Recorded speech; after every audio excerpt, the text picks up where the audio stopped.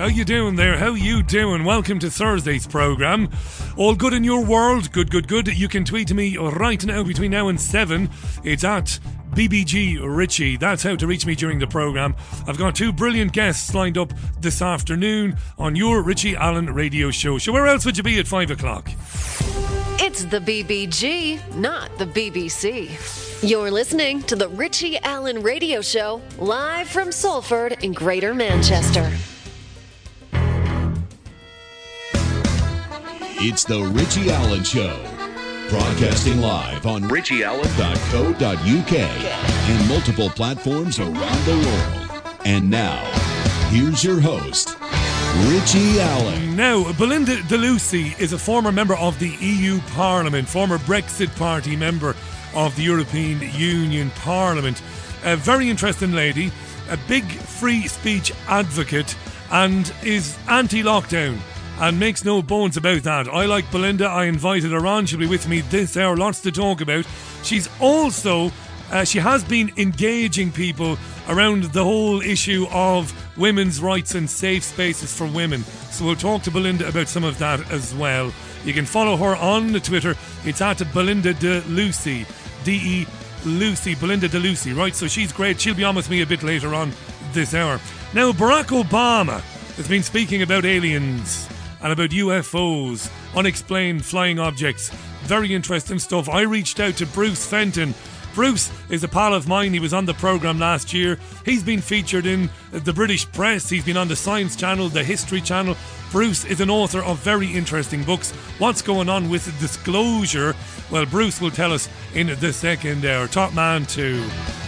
So it'll be an interesting old show. How you do? I know I already asked you, but how are you doing, eh? Spring has even sprung even. Doesn't feel like it. There's no late spring feeling here. It's cold, very, very wet, very gloomy. No good at all. No good at all, I tells you. Anywho, before we get into the news, the serious news, well, maybe this is serious news, I don't know. The Mail Online reported this afternoon that ministers, unnamed ministers, could use Tinder to boost vaccine rollout in the very young. Tinder is a dating app, and users might get a blue tick to show that they've been jabbed. Ministers are discussing plans to give vaccinated Tinder users a blue tick or a banner to show fellow love seekers that they are inoculated. Yeah.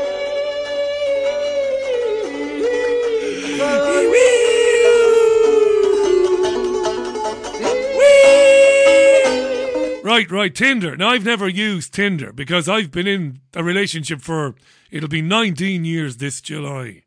So I've never had to use a dating app to find a date. I did it the old-fashioned way. I begged my missus about 70 times until she gave in and gave me a date. That's how it used to be. Stalked her. The things I did to get my missus to go for a drink with me, these days would have you banged up in, I don't know, strange ways for a time. Anyway, Tinder. Apparently you get on Tinder and you look at profiles of people and you swipe to the left if you don't like the look of what you're seeing. And you go through people until eventually you say you're interested in somebody and they say they're interested in you. Yeah. So they're desperate to get young people to have the vaccine. It will be expanded, the vaccine rollout, to people aged 34 and 35 from now. From today, it has been expanded. And the government, in its wisdom, says, well, let's give vaccinated users a blue tick or a banner so that, you know, other users will know that they've done their civic duty. Did you hear that, Tom? No. Could you repeat it? Because I can't believe my fucking ears. I can't either. I wonder which ministers have gotten involved. Girls on Tinder swiping through guys. Well, he's a grotesque-looking fat bastard, isn't he? But he's had the jab, so he loves his grandparents. Let's put him in the maybe pile. I wonder how long before kids are denied access to the apps they like if they haven't had the jab after being offered it. This is social crediting happening in front of your face, isn't it? Let's give Tinder users a blue tick if they've had the jab. That is social crediting.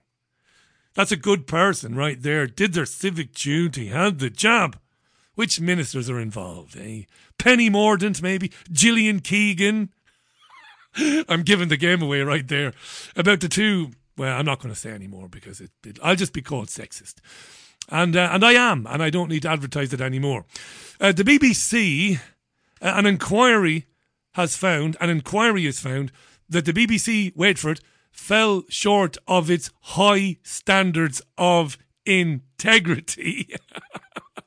The truth! No, the BBC fell short of its high standards of integrity over Martin Bashir's 1995 interview with Lady Di, as they say in France, Lady Diana, Princess Diana. So Bashir acted in a deceitful way and he faked documents to obtain the interview. He faked bank statements, didn't he, and showed them to her brother Earl Spencer. So the BBC's own internal probe into what happened back in 1996 was woefully ineffective according to the inquiry. Okay, why are we covering this? This is not normally the sort of thing you get into boldly. No, it isn't. But speaking to Sky News this afternoon, Michael Grade, former BBC chairman, pulled no punches when talking about what's become of the old BBC.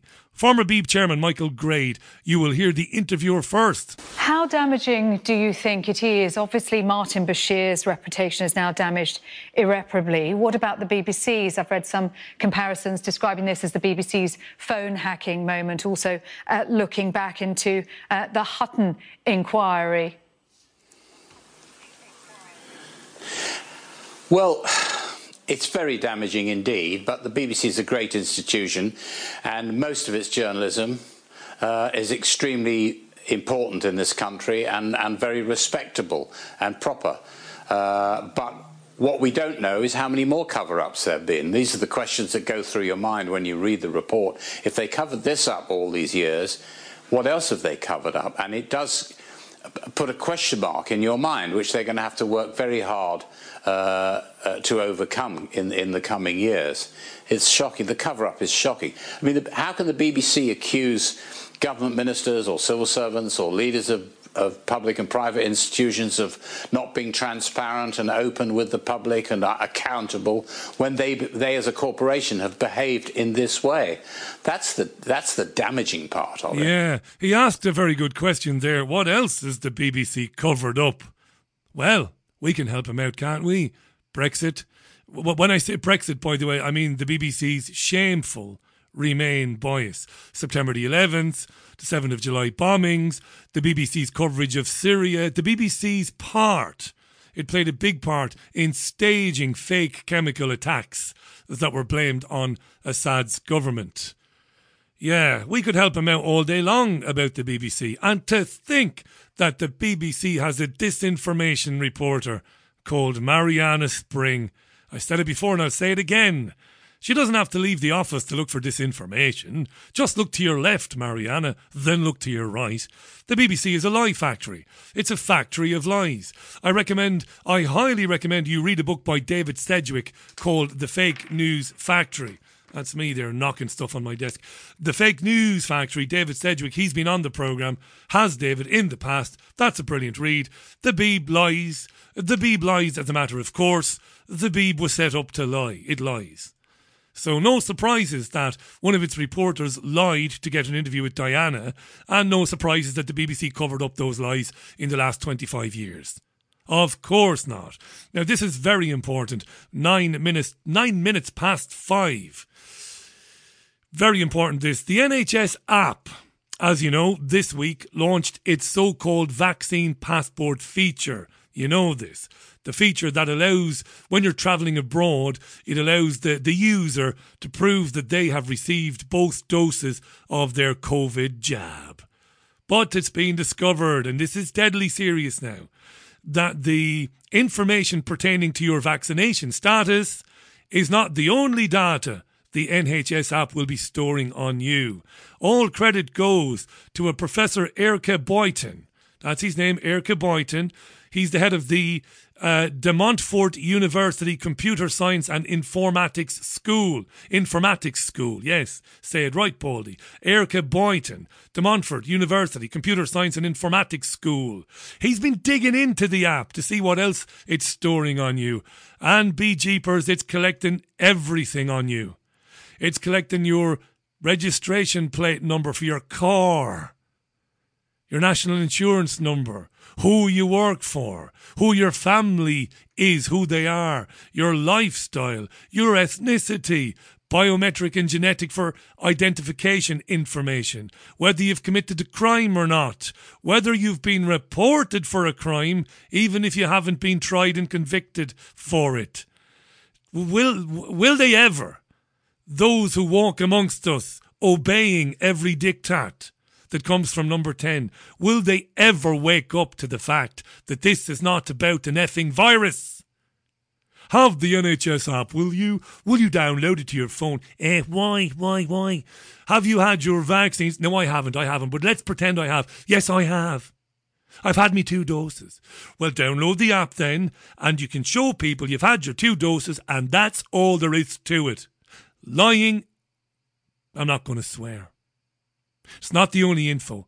Everything about me will be gathered by that app. That app will swallow up every bit of data that it can find on me, using the information that I input into my own phone or my own tablet, but also scanning, of course, using the microphone features and the camera features and everything else. It's astonishing. Now, Julia Hartley-Brewer wanted to get into this with a woman called Silky Carlo. She's the current director of Big Brother Watch, which obviously is a civil liberties organisation, or an organisation which looks out for our civil liberties. Silky Carlo is very unimpressed with this development, speaking, as I said, to Julia Hartley-Brewer. Well, I completely share your concern and worry about this. I'm extremely worried about it. And if the question is there a big plan for COVID passes? Yes, there absolutely is. I mean, it's just irrefutable now. And I actually think it's been in place for many, many, many months. And the government has been barefaced lying about it. And this is a really... this is a point that cannot be escaped. You know, we have ministers on record saying last year, at the end of last year in November, there are absolutely no plans for vaccine passports. It's not going to happen. And at that time, they were actually signing contracts for tech companies to develop them. Multi-million pound contracts. Yeah. Absolutely. And where we are today is that we're still in this kind of twilight zone where the government is pretending that they are having a review, they're thinking about it very seriously. Michael Gove is scratching his head. And meanwhile, the COVID vaccine status function has been put onto the general NHS app.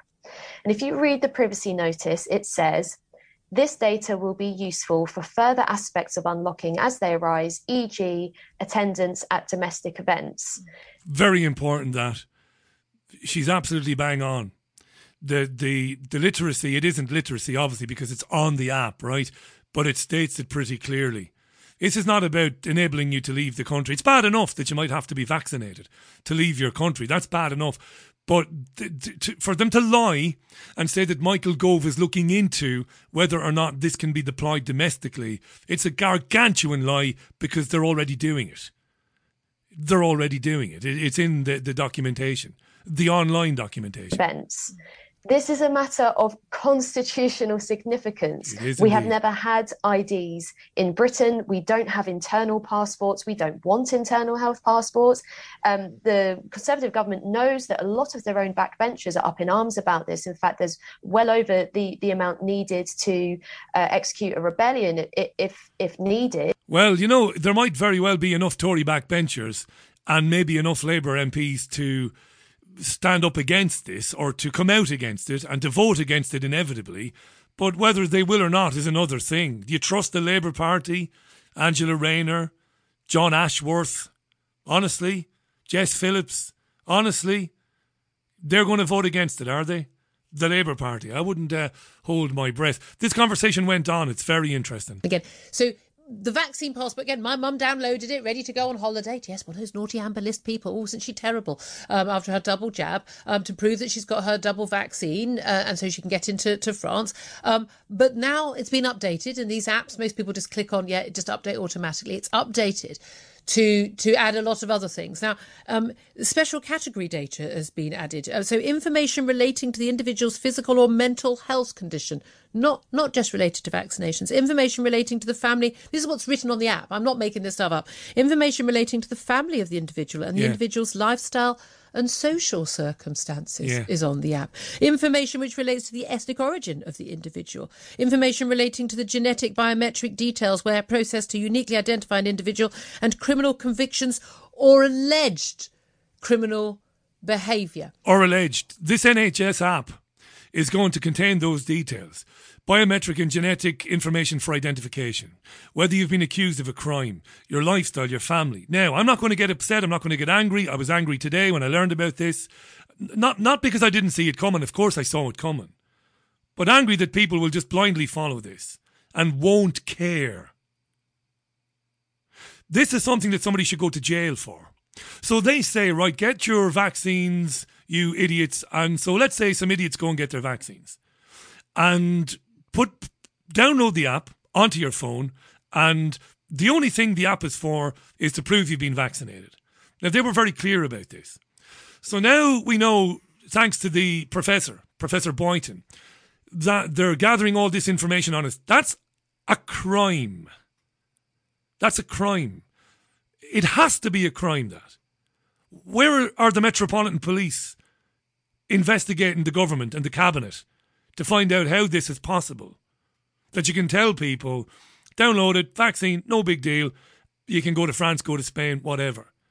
And not tell people that you're keeping information on them about their family, their ethnic origin, their license plate number on their car, who employs them, their national insurance number, the sort of things they get up to in their spare time. Honestly, really. What will it take for people to realise that this isn't and never was about a virus with a 99.7% survivability rate? When will it dawn on people that this is the greatest attack? This is the third, as the Americans would say, we're into the third quarter now. Time running out in the third quarter. This is their big play, this. When will people accept that this is not about a virus? It's astonishing, isn't it? Let's hear a little bit more. What the hell has any of that got to do with proving whether you've had 2 jabs or not? Well, nothing, right? But Brewer won't go far enough here. It's so alarming. It's so disturbing. I mean, I'm still actually in somewhat a level of disbelief about this, and we're trying to check this out with our legal team, because it's not clear where that data is coming from. Are they just using boilerplate language on this privacy notice? I don't know. But that's the problem. I mean, this is all being done by the back door with very little transparency. And it's really alarming. If they really are going to be collecting that kind of data, then, I think we've just got our head in our hands. But the thing is, also, this app it is a direct link into your medical records. Yep. And you are being expected all of your medical records, not just Absolutely. Your vaccine status. And apart from this programme here, your Richie Allen show, and Julia Hartley-Brewer this morning, nobody's discussing this. Now, the BBC, ITV, Good Morning Britain, the various BBC talk shows throughout the day, Channel 5, right, the Loose Women programmes, I don't know if that was on today, they know this and they choose not to report it. Someone should go to jail for this. And I'll leave that there for the moment. It's 19 minutes past 5 o'clock. This is your Richie Allen show, live from Salford. Let's move on. Jeffrey Barrett is a director of COVID-19 genomics for the Wellcome Institute. Dr. Jeffrey Barrett, if you please. He was on BBC Radio 5 Live earlier this morning. Nicky Campbell, the presenter, asked him, when will this be over? When will this paradigm change? When will this paradigm shift? The answer might not surprise you in the least. Well, I very much hope that in 2 years' time, let's say, life will be something close to back to normal of 2019. I suspect we'll probably be doing annual vaccinations of this virus for this foreseeable future, trying to understand how to update them to make sure they continue to be effective. In order to get to this picture I'm painting, it'll be very, very important that the high-income world collectively works to ensure vaccines are distributed as equally as possible around the whole world, because frankly, if the virus is transmitting and mutating somewhere else, it is relevant and dangerous to everyone. And so it's very important that we do that. But if we can do that, I think we might be in a place where perhaps in the winter season, people wear face masks on the train and it's not judged as an odd thing, but a kind of polite thing. So small differences like that. But overall, I'm hopeful that the vaccinations can really bring us out of this very strange world we've been living in for the last year and a half. That's a great detective once said, just one more question. How easy will it be to update the vaccines and make sure they continue to be effective? Or is that easier said than done? Or is it easier done than said? Because I didn't say it. Well, I think, I'm not an expert at making the vaccines, but from what I've read, this is another way in which we're very lucky that some of the newer technologies, one can update the sort of package in the vaccine very, very easily. And in fact, some of the manufacturers have already made versions of the vaccine that target some of these new variants, and they're beginning to do trials and consider how to roll them out. And so we don't know yet because we haven't yet tried a kind of new booster deployed at scale. But again, I think we're kind of lucky that it might well be pretty straightforward to make vaccines that are updated and work really well. So you'll be wearing masks, every winter for the foreseeable future and getting booster jabs. None of that, as I said, will come as any surprise to you. Naturally enough, Campbell doesn't challenge any of it. Updated and work really well. You are, as ever, a wonderfully interesting guest. Yeah. Thank you very much for coming on this morning. Campbell's tongue is so far up his arse, it's coming out his mouth, rather than challenge any of it and say, well, why would we be getting booster jabs? How do you know we'd need them? Why? It seems that the so-called vaccines, which aren't really vaccines, are doing well against the variants. And why would we need to be wearing masks in the future? No, none of that. Thanks for coming on. You're brilliant as ever. Oh, you're amazing. Oh, you're incredible. Lovely to be getting your expertise and your insight. Nicky Campbell there. It's mental. And on Irish television on Monday, a woman who writes for the Irish Times or the Sunday Times, her name is Brenda Power. Speaking of the new normal, here's Brenda Power. Well, I can't see myself ever wanting to crowd into a pub and stand side by side with complete strangers in the sort of way that we felt was acceptable and even enjoyable when it clearly wasn't. It wasn't. It wasn't acceptable. It was not acceptable, nor was it enjoyable to be in pubs with our mates having the crack. And stand side by side with complete strangers in the sort of way that we felt was acceptable and even enjoyable when it clearly wasn't. It was, though. I remember it. It seems like such a long time ago, but I remember packing into pubs with the lads after watching Salford Red Devils play rugby league or Salford City play football or soccer. I remember it. It was fantastic. The pressing of the flesh, the crack with the lads, meeting up with the women later on. It was fucking fantastic. What a crazy... No, don't, Richie. Be nice, play nice. Are they getting paid, these people? Are they? I don't know. We might be on the verge of a third wave of coronavirus, according to Sage. I'm not making this up. Andrew Hayward, infectious disease expert at University College London. He said he's very concerned about the Indian variant because it spreads quickly. He said we shouldn't waste the opportunity offered by vaccination. We shouldn't allow people to travel widely. He was asked by BBC Breakfast if we are at the beginning of the third wave, and he said, I think we are. Jesus Christ, oh my God. And then you had Peter Drobach, global health infectious disease expert. He went on Sky News and he kind of agrees with him. And we might need more national lockdowns. The answer is it's too early to know for sure, and there's a lot that we don't know about this variant, but I do think that is a real risk. Right now, we're in a race against time. All evidence suggests that this B1617 variant is more transmissible than the Kent variant that caused, the surge that we faced back in January and February. And we are seeing cases of this new variant approximately doubling every week over several weeks now in 144 areas across the country. There is a real risk that we could see a third wave and need to even, face a third national lockdown potentially. Third national lockdown potentially, he said. Jesus. Do you think at that stage the unwashed will say, I'm not having it, and they'll rear up, as we say back home in God's country? Do you think at that stage, if they tell people again to completely close down, do you think at that stage people will say no?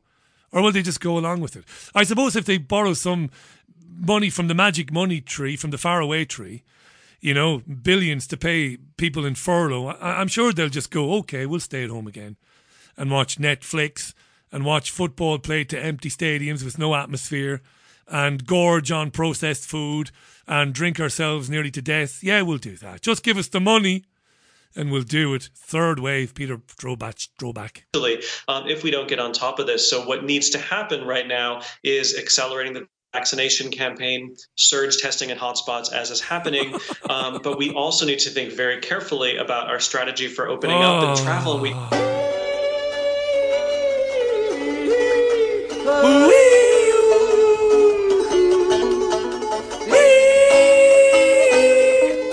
I know. Shall I take a tune and get my first guest on today? Before I do that, let me remind you that Bruce Fenton, who's a big cheese, is Bruce. He's also a lovely guy in the study of ufology and contact and disclosure. Bruce is he runs ancientnews.net, which is well worth a look, is that website. Bruce has been in all the newspapers in this country. He's been on the Science Channel and the History Channel. And I invited Bruce this morning to come on and talk about the things said by Barack Obama. He was on, I think, James Corden's program on American television, late night TV. And Obama was talking about things that unexplained flying objects, UFOs, and he said that there's footage and records of objects in the skies. We don't know what they are. We can't explain their movements or their trajectories. And that's interesting. The news has gone with that today. I thought we'd take it different. We'll just talk about something different. So I invited Bruce on, lovely bloke, and he'll be with us in hour 2. Here's music from Zaz, Paris sera toujours Paris. And coming up then, in a moment, Belinda DeLucy.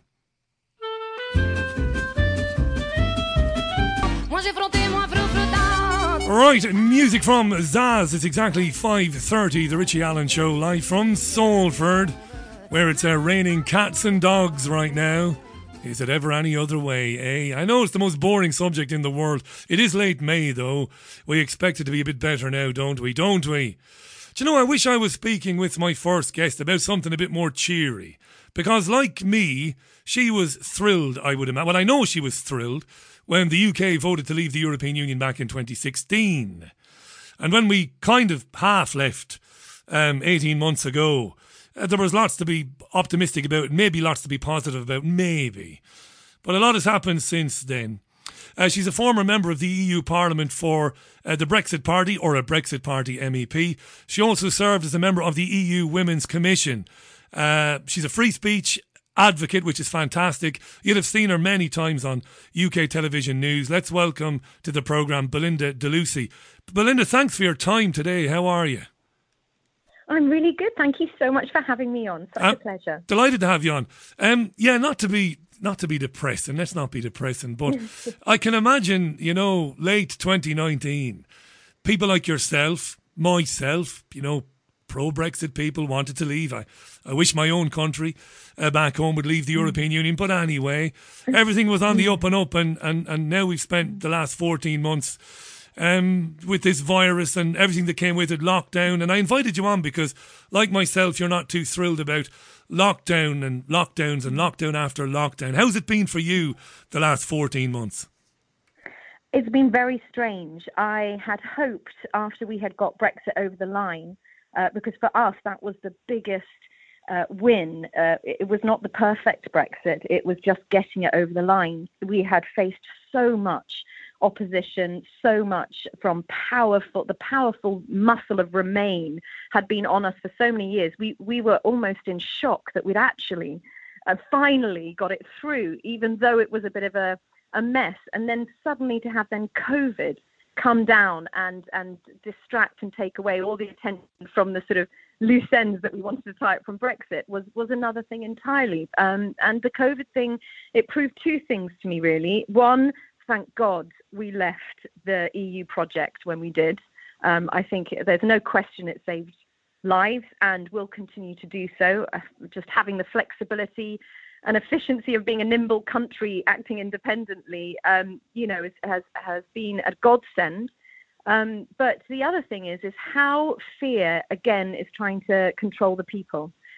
We had it, of course, over the Brexit years, the Project Fear, the Yellowhammer Report, Armageddon, life was going to end if we left the EU project, peace was going to end, people weren't going to be able to get pregnant or drugs, life as we knew it was going to end. Yeah. And then we suddenly shifted to that all happening with COVID, unless you followed the restrictions, unless you lock down, the NHS is going to be destroyed. And then when the NHS was safe, unless you lock down, the world is going to fall apart and all these variants are going to end up killing all of you. And it was the same way fear had controlled us since 2016. And I recognized the pattern. And it made me feel rather anxious. And I came from a very chill perspective. I was very privileged in finding lockdown bearable. I had children around me and a home and food on the table. And for me, I had no right to judge anyone who didn't find lockdown bearable. And so it was kind of, I just got on with it and felt for people who couldn't bear it, never judged them, was quite happy for people to walk around without masks and do whatever they wanted to do. But this fear, again, is being peddled to try and control the sort of plebs that had got away during 2016 and run riot with Brexit. They sort of wanted to put us back in our pen. So we began to be spoon-fed again. Maybe this time it wasn't from the EU, but spoon-fed again by the establishment and people in power. And I'm just not having it right now. Not now the vaccine's out. Well, this is it now. These are the things I wanted to chat with you about, just generally, because like yourself, I'm not an epidemiologist. I'm not going to get into any of that. It must be very frustrating for somebody who campaigned against Project Fear, and of course you were doing that alongside people like Boris Johnson and Michael Gove and other Brexiteers, and they would have been very critical of the fear tactics of the European Union and its supporters. And those same men, it's mostly men, it must be said, are employing the same tactics about a virus. I think I had it myself, Belinda, back in January of last year, whatever it is, and it was it was nasty now. As somebody who, I'm a healthy guy, I'm a non-smoker, and I'm fit, I run, I keep myself well. It was a nasty thing, but we know by their own data, and I think Chris Whitty, the medical officer, has said it many times, the great majority of people are not affected by it. It is potentially dangerous for seniors who might have comorbidities. So all of this fear over something that doesn't affect the vast majority of us. Why do you think it is that Johnson and Gove and everybody else have kind of jumped on that bandwagon and supported the draconian measures, having fought against them in the European Union? Why does that happen, do you think? Again, I think it's political. I think they're terrified of the next election and Labour being able to wave the banner that Tories killed the vulnerable. Tories, let the pandemic rip through those most at risk. And that they're worried about headlines. They're worried about polls, about how the media is going to spin this. And really their priority should first and foremost be with what's best for the people. But unfortunately, in this day and age, it's more about image and polls and the next election and the headlines. And I found it very, very difficult to swallow all this new fear about the variants, this, that, and the other, and the goalposts keep moving, because I'm actually quite happy accepting restrictions that sound reasonable. I may not believe in them, but sound reasonable. We're far beyond that now. 80% of people who have COVID don't even have symptoms. That's right. It's that harmless, and the vulnerable have been vaccinated now. I also think, if I'm being really honest, there are a lot of people near power who are risk averse. The same lot were around power during Brexit. They hate change. They want to sit in their comfort zone, and they project their fear and their panic and their worst case scenario obsession onto the public without understanding the consequences that has. This worst case scenario thing is a new a way of thinking from 2016. It was always, what is the very worst that can happen, and let's project that onto the people. It's very unhealthy. COVID is something to be understood, not to be frightened about. It's not scientific anyway, is it, Belinda? That's not a scientific approach. I've heard many. I think it's only really talk radio and my programme here. We're the only ones who've actually had on scientists from established and respectable universities who disagree with lockdown, and they've all said what you've said there. This risk averse thing is crazy. You don't plan for the worst possible scenario. That's not science. There's no scientific basis to that, and yet they've done it. And you know the thing that kills me? The average age of a COVID death is 82. That's a fact. That's going by their own statistics, and yet prior to the virus being with us, I think the average life expectancy, or the life expectancy for you and me, I think is about 81 and a half. It's crazy, isn't it? There's no getting over that. I know. It was all political. As soon as the Western world started panicking about COVID, Boris had a choice. Either he joins the overcautious, panicky response that the West had, or he went on his own like Sweden. And remember, at the beginning, he did try herd immunity. All of that made so much sense to me. Protect the vulnerable and just let the young crack on. Yeah. But then I think he got panicked and was told, if you do this, you'll lose the next election. This is a political suicide mission. You have to go with the flow and join the other Western leaders. So it is political, but I also feel for Boris Johnson because, in a way, it's despite many flaws, he is so much better than any other alternative we had. I mean, look at Labour. It's more lockdown. Yeah, and so we only had Boris, and he had COVID himself. He had a new baby. He was dealing with Brexit. Suddenly a pandemic. What was he going to do? And instead of taking it on the chin, he outsourced all responsibility to the scientists. I won't be as kind now, Belinda. I wouldn't be as kind to him as you are, but I totally respect your opinion. It doesn't mean I'm right. I wouldn't be as kind to him because this over-reliance on this group of stage scientists, you know, many of them, we've learned in recent days, many of them on this panel of 30-something people don't actually really have any medical qualifications. And these are one-track ponies like lockdown. And you must have been shocked, like most of us were, to learn that last year they employed people to educate them as to how they could use psychological scare tactics against us. I mean, this is the UK. This is not North Korea. What the hell is going on? Why would they want to do that? And I'll tell you what I think. This is my conspiracy theory for the day. I get one every day, right? Yes. What I think is that they've, and I don't mean Boris Johnson specifically. I mean, I don't know. I mean, I don't mean wider society, but maybe the forces behind politics. Maybe they've seen the virus as an opportunity to do things maybe that they've long kind of wanted to do. And I'll give you a quote. There's a lovely lady from the west of Ireland called Fionnuala Ní Éileán. She's a very, very respected lawyer. You've probably heard Fionnuala's name. Works for the United Nations. And at the beginning of this, she said, my big concern, she said, is that all of these rules now and regulations and lockdowns, these plans were sitting in a desk somewhere, and they have been for years, waiting for the excuse to use them. And I kind of feel that. I feel that there maybe there's been an agenda for a long time to change the way we live. Listen, I don't know what you think of that, but the way things are going, I'm open-minded, you know. But why? What's the motivation?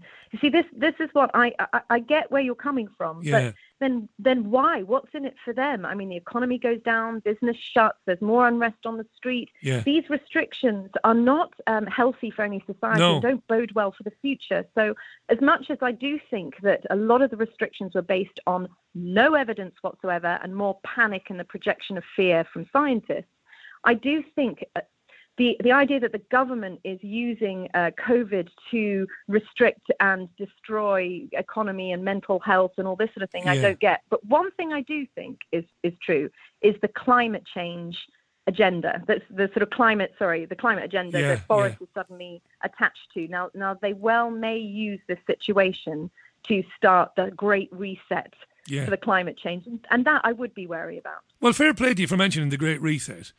I mean, this is real. We've seen the website. We've seen the things proposed by Klaus Schwab. We know that pretty much most of the political heavyweights on the left and on the right are on board with this Great Reset, this fourth industrial revolution. That's where I think a lot of it does go. I think there are plans. You see, it's not that I don't blame Johnson. I don't believe that Johnson or Starmer, these agendas, they're not Starmer's agendas, they're not Johnson's agendas, but the kind of spheres of influence, the think tanks outside of governments and opposition parties that feed into them, they're very much on board with all of this climate. Because I think that you're not going to believe this, Belinda. I'm an old lefty, me. I'm supposed to be on board with this climate nonsense, but of course I know it's nonsense. And I see the signs. They're taking some of what's happened in lockdown and they're saying, well, look, we can take some of this and we can take some of the successes and use those to get us to carbon net zero by 2050. It's insane. It's insane. And it's the people who have the least that will be affected most by new climate policy. People who have barely anything but use a car to drive to work will suddenly be told, no, sorry, you can't drive anymore. You have to find another way. It is desperately discriminatory against the poor, the sort of more extreme climate policies that they want to use to decarbonize, whatever. But it is dangerous the more extreme it becomes, and Boris needs to be careful because he may have a majority now, but it will it's only votes that are lent. They will quickly leave him. And another benefit, obviously, of Brexit is that our government is so much more accountable. They can't blame the EU for anything anymore. No, not anymore. So whatever Boris chooses to do now, he will be held directly accountable at the next election by the electorate. We have more power in our hands at the ballot box than we have, since the 1970s. So I have hope that we can, that fear of the judgment of the electorate will hopefully shape policy, maybe not now, but at least a few years down the line. So there'll be more representative of how the majority of people feel. Listen, I'd love you to be right, and maybe you will be right, but you look across the aisle, and you said it yourself earlier, whatever silly COVID policies and ridiculous climate policies the Tories are putting out there, the other side wants to take those and run with them, but do them even harder. At the moment, it's insane, isn't it? That's what I don't understand. Let me remind our listeners, Belinda de Lucy is our guest. Belinda is a former Brexit Party MEP. Lovely to have her on the programme today. I wanted to ask you don't have to get into this if you don't want. We can speak generally, maybe. But you're a mum of 4 girls.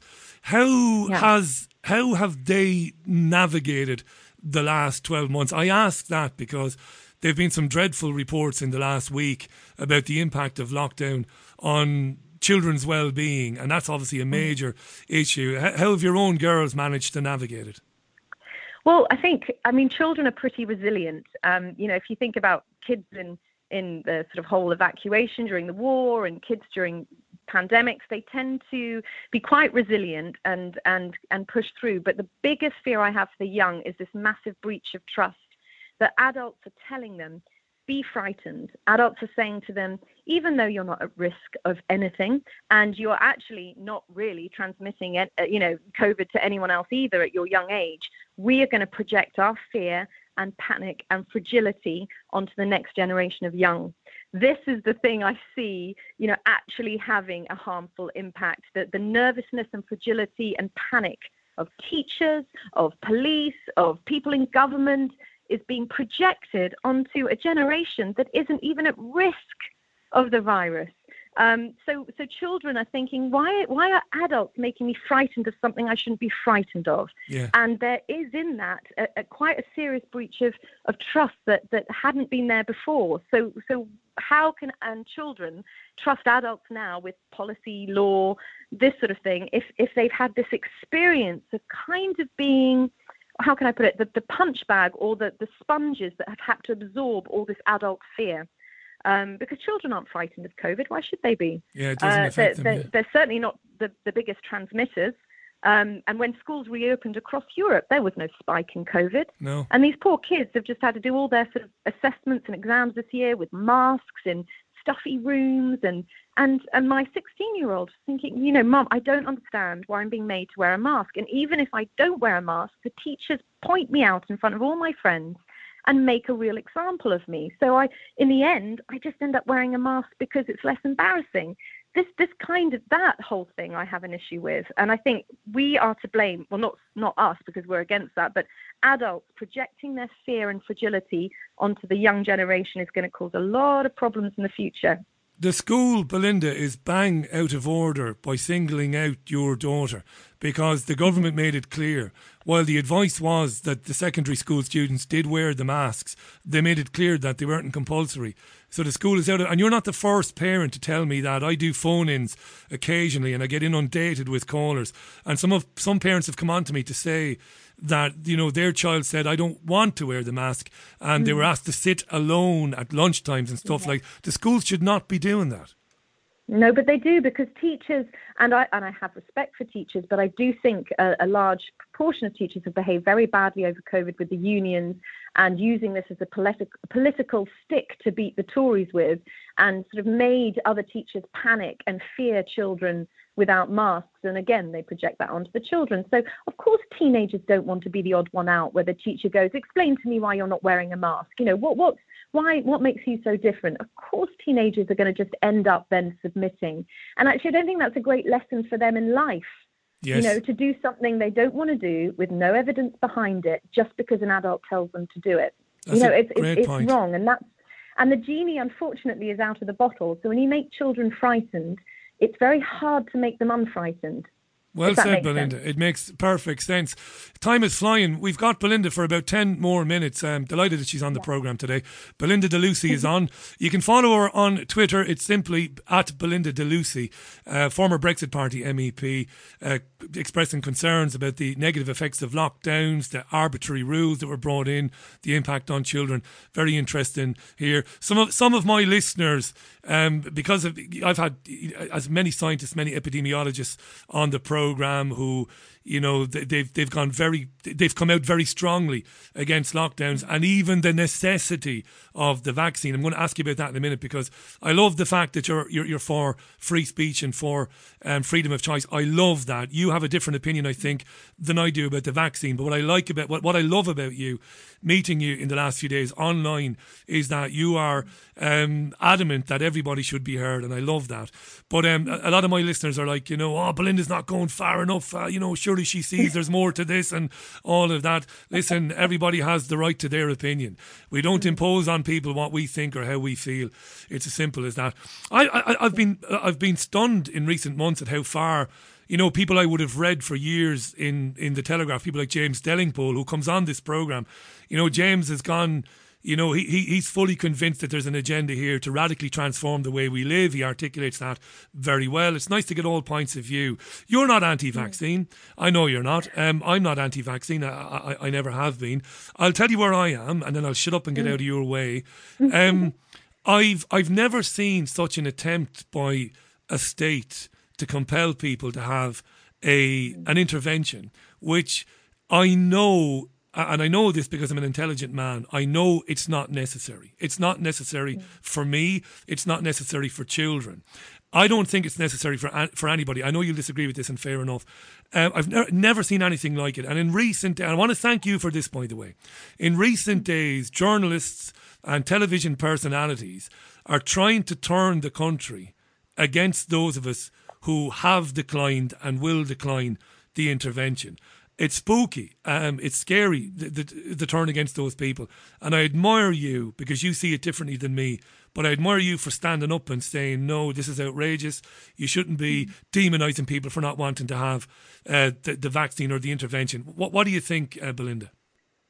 I think it's one of the most frightening tactics the government and the media, the political and the media class, have used for a really long time to bully people into taking an injection that has not had years and years of testing.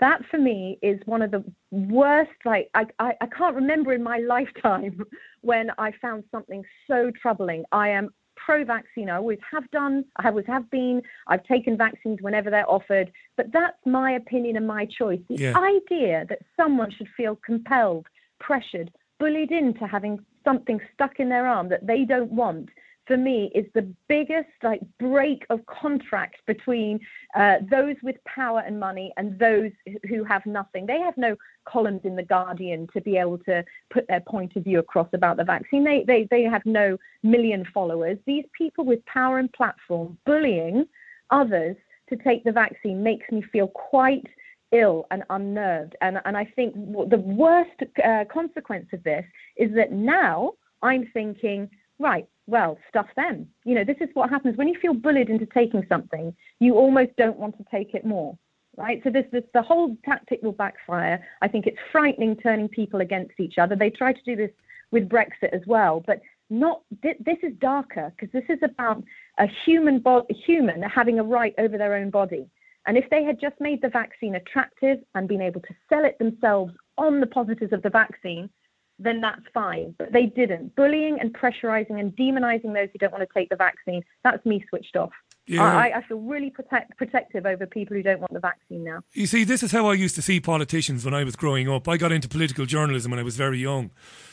Listening to you, this is how I used to see politicians that I could engage with.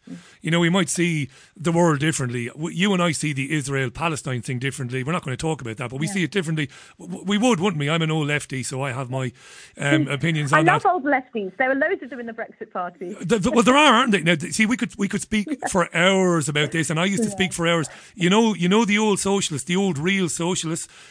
Socialists were more concerned about unfettered immigration in the 70s and 80s than anybody else, and now people who call themselves leftists, are calling those people racist because they're concerned about the impact on their own ability to get a job and to maintain a job. We could talk all day about that, Belinda. On the vaccines, I won't have one for the simple reason, by their own admission, it's not a traditional vaccine. It doesn't prevent you becoming ill. And because it's rushed to market, and because it's still an ongoing trial, and because of the bullying. So I say no, not under any circumstances. But of course, like yourself, as somebody who's genuinely, because again, they've stolen the word liberal. They've robbed the word. Yeah, as somebody who is liberal, I say, well, look, you do what you want to do, and I'll respect that, but I ain't going to have it.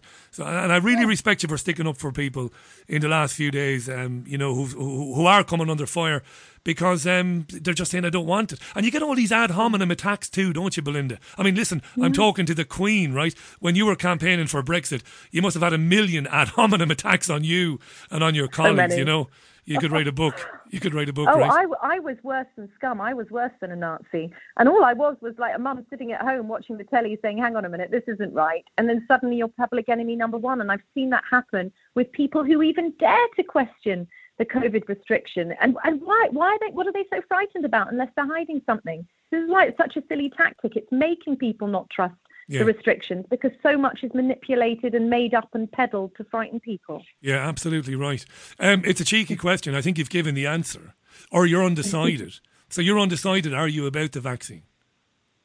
No, I'm very pro-vaccine. I've had it. I had COVID last year. I had very strong antibodies. There was absolutely no reason for me to take the vaccine whatsoever. But I've had it because I really love science and I love the human ability to create vaccines. And actually, historically, the vast majority, by far, vaccines have been absolutely fine, whether they've been tested for a long period or not. So I've taken it, and I feel like I don't mind about it. But people who mind about taking the vaccine, they should have the absolute right to not only say no, but be respected for it and allowed to do whatever they like. We're safe. Fair if enough. You're vaccinated, why would you care if someone else wasn't vaccinated? Let them get on with life. Absolutely right. Now, I'm not going to get into injuries because I respect you, so I'm not going to get into that. I've great respect for you. I'm a bit worried about injuries not being reported, but I'm not going to get into that because I'm not. Because I get to, this is my bully pulpit basically. I get to say what I want every day and without too many people opposing me, so it's good that you're on doing that. But I did want to ask you one thing in the 3 minutes we have left. You're a feminist, it's fair to say, and I like the fact that you've thrown your your opinions. You've thrown your experience into this whole crazy lunacy. This has come up in the last 2 to 3 years.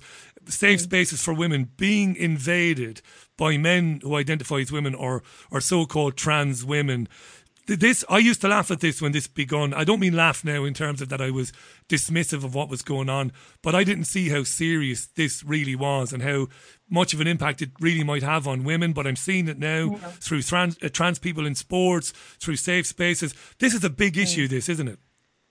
It's very frightening. There was no conflict or beef really between trans women and women a few years ago, and then suddenly the gender extremists took over and wanted to overreach into every female safe space and force women to accept males in their vulnerable, naked, refuge sports spaces. And I would say one thing: what kind of person would fight for males to have access to vulnerable women's spaces? Number one, because this is about self-ID as well, that a man just has to declare that he is a woman to have access to all our protections. I find it misogynistic. I find it very dark and sinister. I think you have on one end of the trans spectrum very decent people, trans women who just want to get on with their lives, and then you have at the other end of the spectrum very strange, fetishy, sexual deviants, let's put it that way, who want to abuse this whole gender ideology to start accessing spaces that they really don't belong in. And women and girls are being thrown under the bus. In fact, for me, just saying that, I could be at risk of losing my job. Women are demonized all the time for daring to stand up for their legal protections because males need to feel validated as being women. It's like a topsy-turvy, crazy world, and I'm not standing for it. I don't care who hates me or how much abuse I get. I'm not going to pretend that this doesn't matter and this doesn't hurt vulnerable women and girls. It's not right. It's going to run and run. I saw you engaging with Stephen King. What the hell is Stephen King getting involved in this for? I mean, give me a break. I love the man's books, but give me a break, Terrible. Oh, you know what? It's woke blokes. Yeah. Woke blokes and Western liberal feminists are the most dangerous people that pose the most risk to women's rights in the West at the moment. They don't even believe women exist. They just think it's a thought or something, and they want to erase the significance of sex so that women, they go on a lot about, women are victims of stalkers and sexual assault, but then they want access for all males who want to be women to female spaces. Crazy. They're hypocrites. They're dangerous. They need called out, and I cannot accept this pile on people like J.K. Rowling and women who say, actually, women's changing rooms should kind of just be for females, if that's okay. Yeah. But no, they're suddenly TERFs, they're Nazis, they need to lose their jobs. I've never known such a misogynistic movement in my lifetime. Never seen anything like it. There's Diane is tweeting us. Diane was on the programme. Diane is a transsexual woman. Lovely lady was on the programme with me. She's one of the generation you spoke about. She can't understand this, Diane.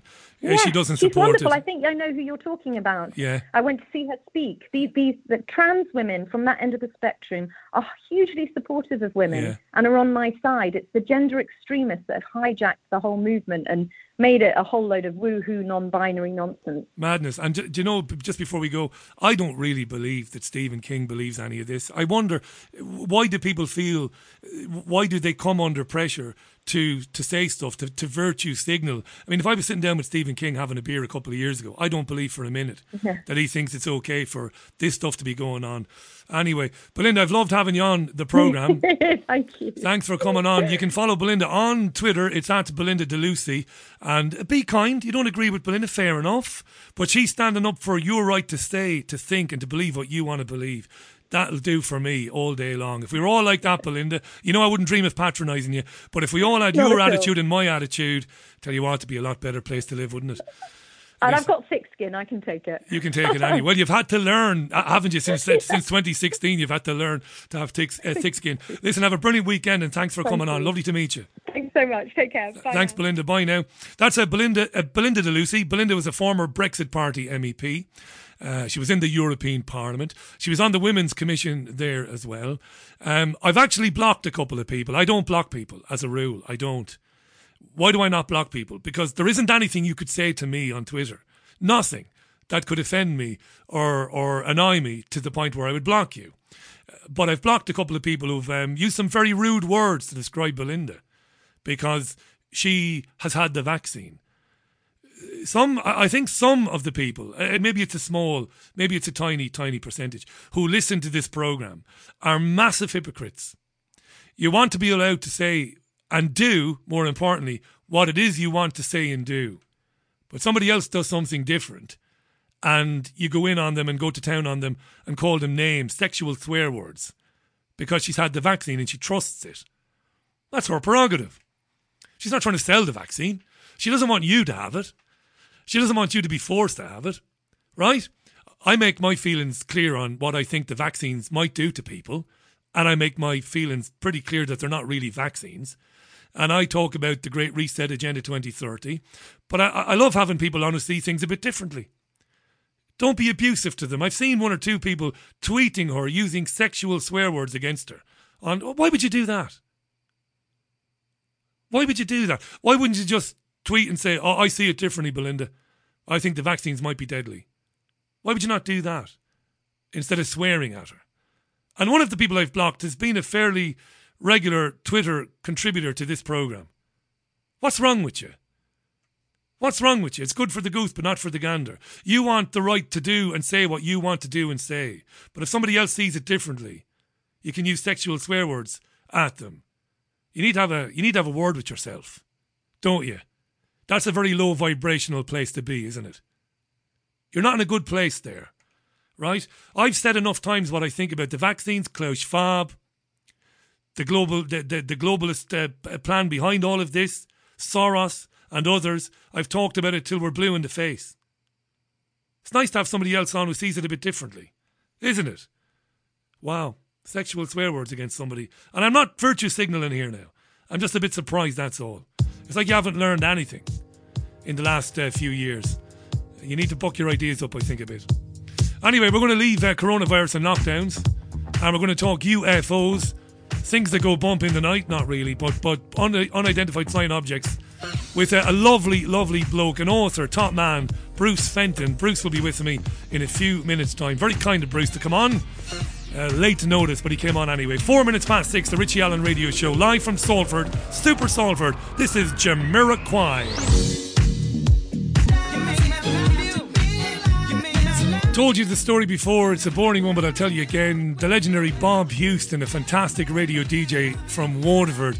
Bob died some years ago. I think he died around 2001. He was a lovely man, Bob. And his thing was a country music program. He used to present a country music program. And he used to do breakfast. And he wasn't into pop music. And he was famous for mispronouncing people's names. So Jamiroquai became Jamaraki. And he meant that. Our Christmas parties were hilarious with the gag reels. Right, I'm delighted to say we're not going to talk, at least not too much, about lockdowns and coronavirus, because we're going to take a left turn or a right turn, or maybe we're not going to turn at all. This is very interesting. I was doing my joggy thing, which I do most mornings, listening to the radio, switching around as I was running, and quite a lot of stations were talking about comments made by former US President Barack Obama. He was on the Late Show, or the Late Late Show with James Corden, and he was asked if he had a theory about UFOs. And Obama said, I'm being serious here.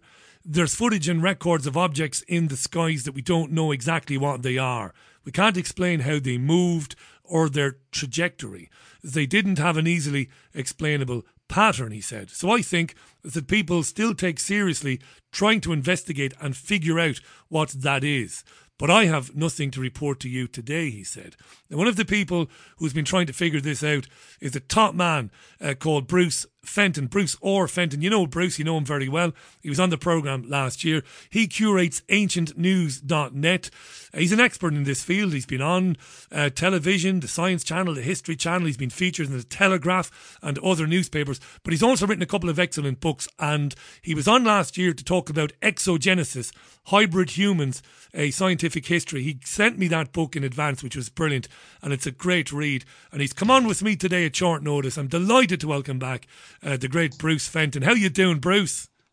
Richie, I'm absolutely great. Thank you very much. Hopefully you can say the same. I'm all right. I'm better now. I said to you this morning, thank God you said yes.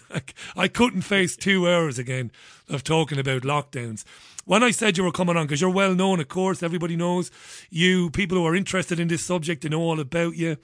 I remember years ago, God be good to Jim Mars, by the way, who was a very close friend of mine. Not long before Jim passed away, yours was a name that came up in conversation. Jim had asked me had I met you, had I got you on, and we eventually did meet. But so it seems, forget Obama's comments just for a minute. Well, let's not forget them. He said what he said last night. But in recent weeks and months, more and more, we're hearing more and more from people about UFOs, about stuff that isn't explained, and we're told that we're on the verge of some pretty big announcements, not only out of the United States but out of the Ministry of Defence as well. You're no better man, Bruce. What's going on? Yeah, it's amazing, isn't it? We've seen a complete hard right in terms of the way the UFO reporting has been happening, obviously over the last decade or more.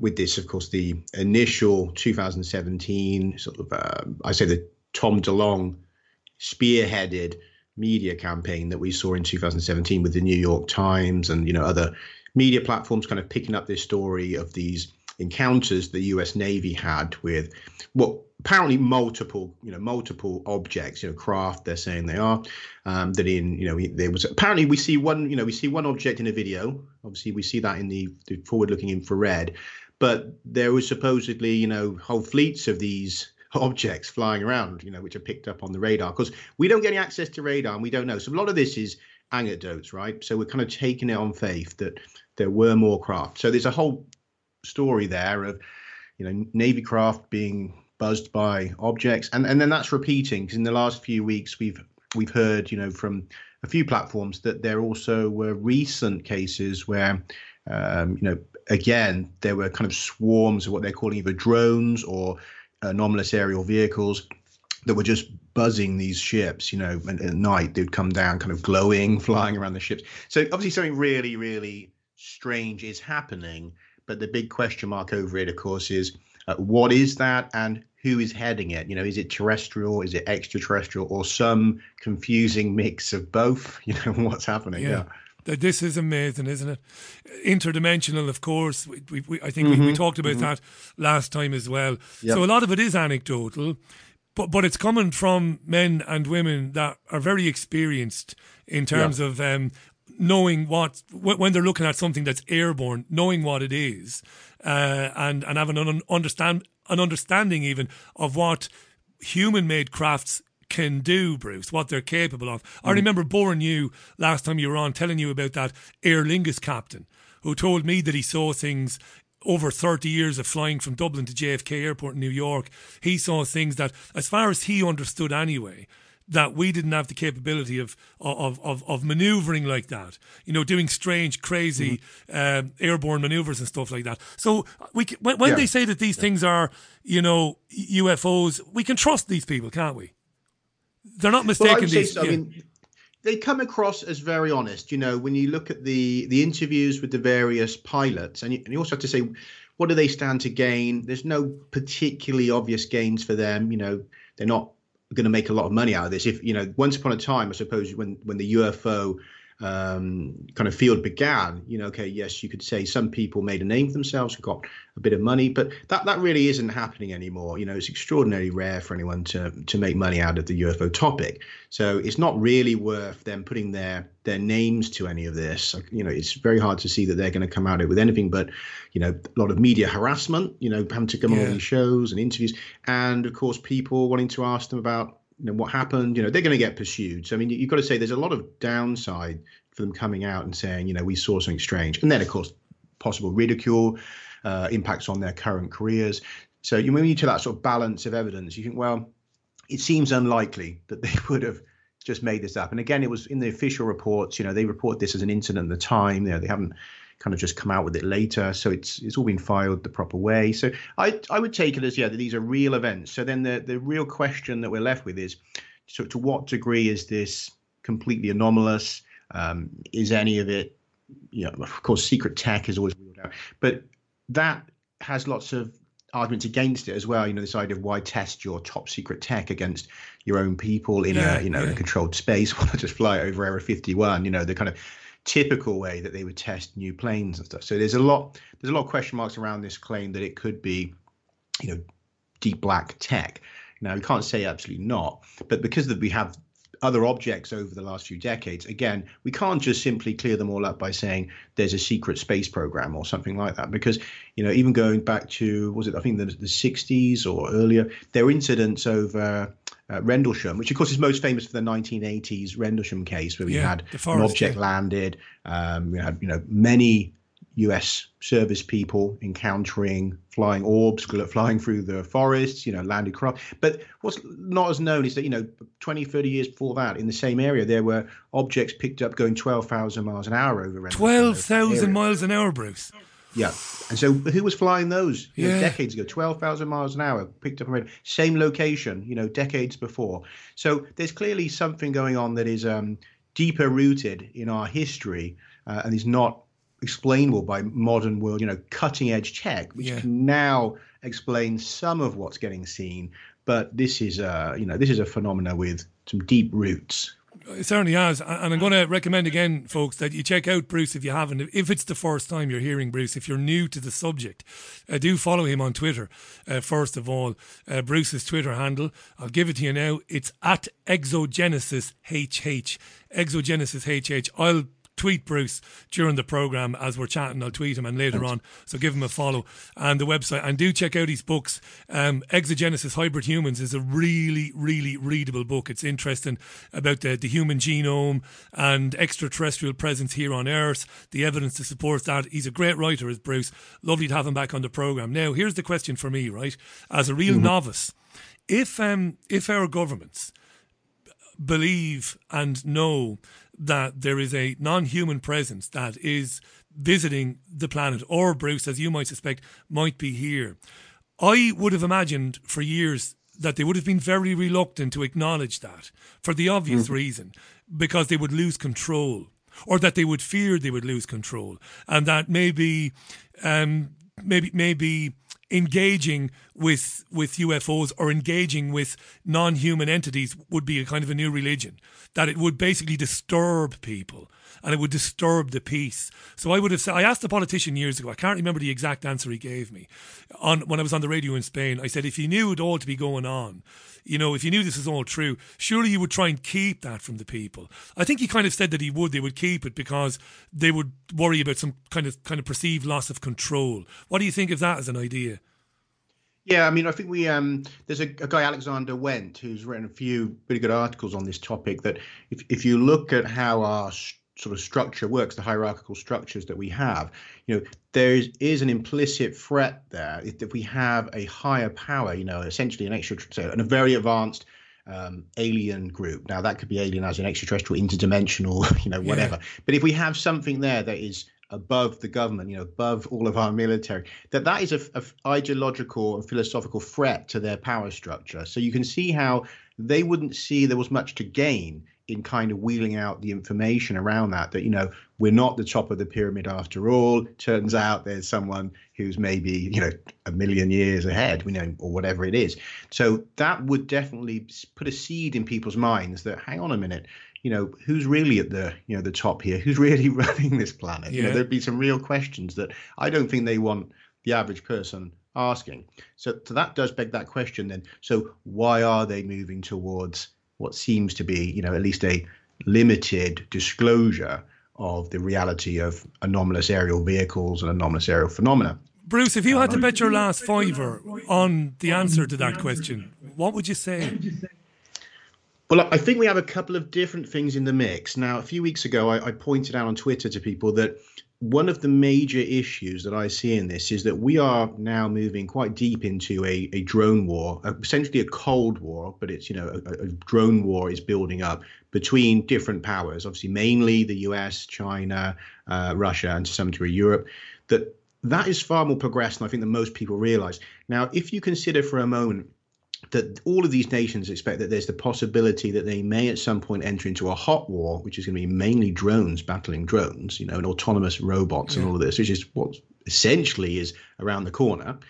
Then you have a big problem if you have seeded amongst your military this kind of dogmatic stigma that if you see anything strange like a flying saucer or glowing objects, you know, you don't report that because, you know, you won't get a promotion. Now you can see that there is a problem because if China, say, created a glowing saucer-like drone and flew it over a US military base, now, can you see a problem there if nobody wants to report it, right? Absolutely. So the US military, I say, have realized that they have a massive handicap because China and Russia never really pushed that stigma against UFOs, right? But the US massively did. We know there were several projects in the past that were set up essentially to debunk the subject and get the public to stop reporting them because they said it was jamming up, you know, military time with dealing with these UFOs that were no threat, no particular interest. You know, they were aware that there was a lot of unexplained things flying around, but they were of no threat. They weren't attacking, and the military, the Air Force, wanted out of the topic. So they built up this whole narrative that essentially it was swamp gas, Venus, you know, and satellites. This now no longer can work for them because they've put themselves on the back foot against, you know, this impending potential drone war where anything can fly over the US and people will just say, well, I don't want to call up and sound like an idiot. So now they're saying, see something, say something. So you can see that on the one side you have that. But I don't think that's just the whole story. I think that's a major part in why suddenly the DOD and the Pentagon are saying, we need these pilots and we need these people on the ground to report anything strange up there. So I mean, that's the mundane, logical part of this. There's nothing mundane about that, by the way. I wouldn't have thought of that in a million years. That's brilliant. That's brilliant. We're moving into a future where wars and surveillance is going to be done against countries using these drones. If you're telling people to shut up and stop ringing us, that's very good, Bruce. But there is another part you're coming on to now. Absolutely, because then we have to remember as well that there is also those existing anomalies that are flying around. So although they want you to report, you know, these drones, you know, obviously they're saying, you know, they've reported some of these cases, they're calling what they've seen drones. And it may well be that in at least some of the videos we're seeing, you know, that we've seen these supposed triangles and other things. It may well be that some of them are drones, right? Because we don't know. We don't have clear footage. What we have is, you know, grainy footage at best. You know, infrared, which obviously gives you the heat shape, doesn't give you the structure of the craft, right? So we don't have a really accurate eye on what these are. So some of the things may be drones. Obviously, the things that are behaving in ways that seem to really challenge the laws of physics as we understand it. Yeah. That is problematic, of course, because it's very difficult to say someone has leapfrogged so far into the future that they now have crafts that can go to a dead stop, right, without just falling to pieces, or hard rights at 12,000 miles an hour. You know, that kind of stuff obviously is beyond next generation.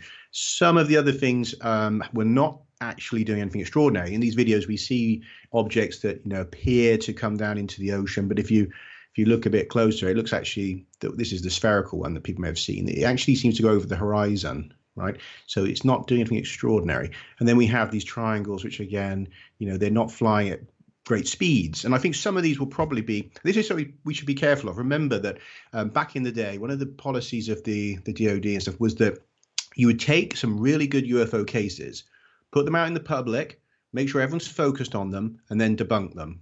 And that was how they managed to get most of the people to go away from the UFO topic by saying, look, you know, what you think is extraordinary things, we've solved them. There's nothing there to look at. Can I ask a question on that? Can I ask a quick question on that? I used to, during my Spain days, I used to regularly bring Nick Pope on the programme in Spain. And I always liked Nick, and I wouldn't say a bad word against him. Always jolly. He was always there. Nick worked at the MOD, of course. But some researchers, not you obviously, Bruce, but researchers like you, who'd written books, they would privately say to me, Richie, I have nothing against Nick now personally, don't take this the wrong way, they would say, but I believe that Nick, either knowingly or unwittingly, he's part of that whole try and cover it up and try and explain it all away. That's kind of his job. Not to be, bashing Nick now because he's not here to defend himself, but do you think that might have been the case when he was at the MOD? Well, I think that their basic aim was really to kind of minimize involvement with UFOs. So I mean, you can see why they would want to do everything they could to kind of dismiss that for the same reasons as the US used. You know, they didn't want to put time on it, and they would often, with the freedom of information, request, it would just say on it, we don't really investigate because there's no threat. We go as far as look and see if there's a threat. So they really were kind of set up to almost dismiss UFOs. So I do think that was part of the structure of the jobs that that team were doing, and it was a very small team, from what I understand. And that they basically would only look at a handful of cases. They wouldn't put a lot of resources into it. So it doesn't sound like it was taken as seriously as perhaps some might think. And even I think Nick has said, it was only part of his role at the MOD. I mean, it wasn't like a huge division of UFO research, right? But there is some, we also told, of course, that there was at least one case which was quite extraordinary. Obviously, Nick has highlighted that, there was a photo that showed I think it was a diamond-shaped craft, hovering, in the air with a jet plane went past, and some managed to get some couple of hikers got a photo, and that was recently again classified to be secret for the next 70 years, right? And that this is supposed to be, and everything's supposed to be disclosed. Remember, we've stopped UFO investigations. All the files are supposed to be public now, and that one was resealed for another sort of 70 years. So it does suggest there's more to it, right? So when there's something really extraordinary, they don't want us to see it. I'm going to read a few comments. Bruce Fenton is our guest. I'm delighted there's been a huge response on Twitter. I knew there would be. It's about time we got away from coronavirus, because this is just as serious. This is very serious. Grave implications for who we are and how we ended up here as well. Bear on Twitter, Sooty on Twitter says, maybe the aliens think it's time for some adult intervention down here. That's a question. Caroline says, as far as governments, she agrees. She says, they wouldn't like to have something they couldn't control. It would make sense they would try, and cover it up, which again would say, well, it's bizarre now that they're coming out and saying, yes, we're finding things. John Pierce, terrific comment from John. John says, Richie, there used to be a steady stream of grainy film footage of UFOs, but in the age of the camera phone, they seem to have stopped, and they haven't been replaced by high-res UFO footage. I wonder why that is. That's a brilliant point, John. That's brilliant. We all remember the famous photographs in the magazines taken in the 60s, the 70s, grainy pictures, very interesting, very compelling. John is saying, we've got these amazing cameras now. Where are all these photographs that should be much more clearer? Over to you, Bruce. What do you think? Mm-hmm. Yeah, I mean, one thing I say is there's an awful lot of UFO footage that does get uploaded to YouTube channels and that I don't watch, to be honest. So, I mean, I can't say that it's all bad. I've seen a few that look interesting, but there's a lot of it I don't watch, because there's a point where I've got to where it's no longer for me what's in those images. It's the behavior, it's the people that have interacted with them, it's the descriptions of the close encounters. That's what really interests me, because to some degree, no matter how good the footage is, you can always say, well, so what is it? Because we don't have an alien spaceship on file that we can compare things against, right? So people can always say, well, it was maybe it was an exotic drone, maybe it was a test plane, maybe it was, and the list goes on. And that's the problem with video. And also, of course, if it's too good, we think, well, it's probably just advanced, manipulation on someone's computer. So we've got to that point where I don't know if a video of any type could really lead to an absolute conclusion. I think it's really problematic. I've had experts who've said that we've pretty much hit the boundary now where it's almost impossible for anyone to kind of be certain that something's not fake. Isn't that incredible? It's kind of this. The software's got that good now that it's almost impossible. So what do we do with that? That makes it difficult. I think we have to look at other types of evidence. I'm not saying dismissing the videos, but I do think we need the other types of evidence. That's why reports from pilots, of course, are important. Anyone who's had kind of close encounters where there's been multiple witnesses, those kind of accounts as well are particularly interesting. But that's what I think the broader phenomena around this. And I would just differentiate a little bit, because UFOs, is a term which is in itself problematic, right? And I think we all sort of know why, because for the debunkers and the skeptics and people on the fence, well, they use, unidentified flying objects. So, it could be satellite, birds, clouds, What I tend to refer to, and you'll notice some of the intelligence community use these terms, is anomalous aerial vehicles and anomalous aerial phenomena. Because if something is behaving in an anomalous way, something that's like basically unexplainable, that's not the same as just it being unidentified. That's right. Because if you see something that can teleport, or it's doing hard stops, at great speeds, that's an anomaly, right? So I'm not interested in UFOs. I'm interested in anomalous phenomena that are really challenging our understanding of, the sciences or of human cognition. Something about it that's extraordinary. And that's what we're seeing with some of these, at least we're hearing and seeing to some degree with some of these cases with the Navy, is that, they are behaving in ways that are anomalous, and that science is problematic. How are they doing this? Again, if they're doing these hard stops, then it seems to be technology that has to belong to either extraterrestrials, interdimensionals, or some kind of crypto-terrestrials, some kind of civilization that is hidden here. We have all these legends of underground civilizations. Those are basically the three options once you get to it, that some of these do not seem to be applicable to hidden technology of, America, or simply hoaxing it or whatever, that they seem to go beyond. And we know that the history of that goes back decades and decades. So we have a presence here of somebody that has these technologies.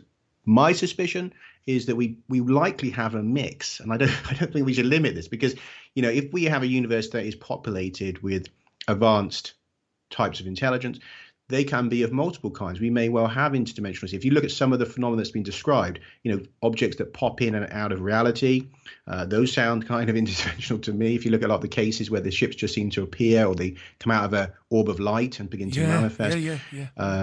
And others that seem to come in from space, apparently, again, picked up on satellites. We've heard Rubio, talking about this idea that satellites, military satellites, are capturing some of these objects coming in. So I do wonder. And then you've got objects coming out of the oceans, apparently, and operating in the oceans. So we could well have a mixture of, of all three. This is brilliant stuff. I've just been reminded about Jacques Villay, who tends to think that these things might be interdimensional. I've had a number of tweets and messages from people who talk about, the idea that our universe is holographic, and that would make sense if you start to think about interdimensional things. We've got Bruce Fenton on the programme. It's the most interesting hour now I've spent for a long time, I don't mind telling you. Not that I don't love my guests who come on to talk about coronavirus, but this is brilliant. Go to ancientnews.net. Eric Von Daniken, who was on this programme twice over the years and who we loved having on, has endorsed Bruce, loves what Bruce does. Check out Bruce's books, particularly Exogenesis, Hybrid Humans, which he sent to me last year, which is a great read. Do support him and follow him on Twitter. You mentioned the sphere. That just gives me goosebumps, because that Aer Lingus pilot who told me back in 2007 in Spain, when I was propping up my better half's pub, she had a bar there, he said, he talked to me about the sphere. So when in recent years when people have talked about the sphere, that's just given me goosebumps, because I spoke, and I have no reason to make this up, I spoke to a retired Aer Lingus captain, and he told me, by the way, that if they had ever reported that, they would have been taken out of the flight deck. And you know this, don't you, Bruce? They would have just been, they would have been basically sat down and told, right, you're off flight duty for a while. And he talked to me about the sphere. I've no doubt these things are real. I believe they're real. What they're doing here. You know what I think, Bruce? And this is just, it's laughable me saying anything, because I've done no research here. I listen to people like you. I wonder if some future version of ourselves might also, because it doesn't mean it's exclusive, of course. Everything you said, intelligent life forms from this universe or other universes, that makes sense. Multiverses makes sense. Being here already, which you've explored in your books, makes perfect sense to me. But also that some future version of ourselves, because the lovely Rich Terrell from NASA, I know everybody says that the NASA guys are all liars and all that, but I interviewed Rich and I really loved having him on. He believes the universe, our universe, is holographic. It's a simulation. And his best guess, and he said it's only a guess, he's got no proof whatsoever, nothing. He said that if it is some sort of holographic kind of a thing, some future version of ourselves might have been involved. Do you think about that sometimes, Bruce?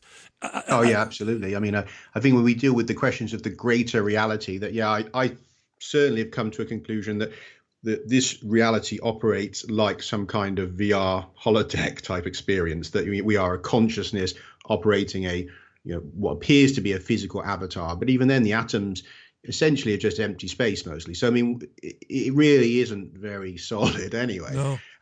That's my feeling. Yeah, and I think there's some really great work out there, on that. There's a number of sort of cutting edge researchers in physics that are coming to the same kind of conclusions, that it may not be a VR in the sense of we think of computer games. It may be something even more complex, but it definitely appears that our reality operates in a similar way to the way we would imagine in a hyper advanced VR system would work. And that's kind of suspicion itself. And then you have all the things like the synchronicities, the mystical events, a lot of that stuff. It seems almost programmed in. If you're going to make a game and you wanted to make it interesting, right?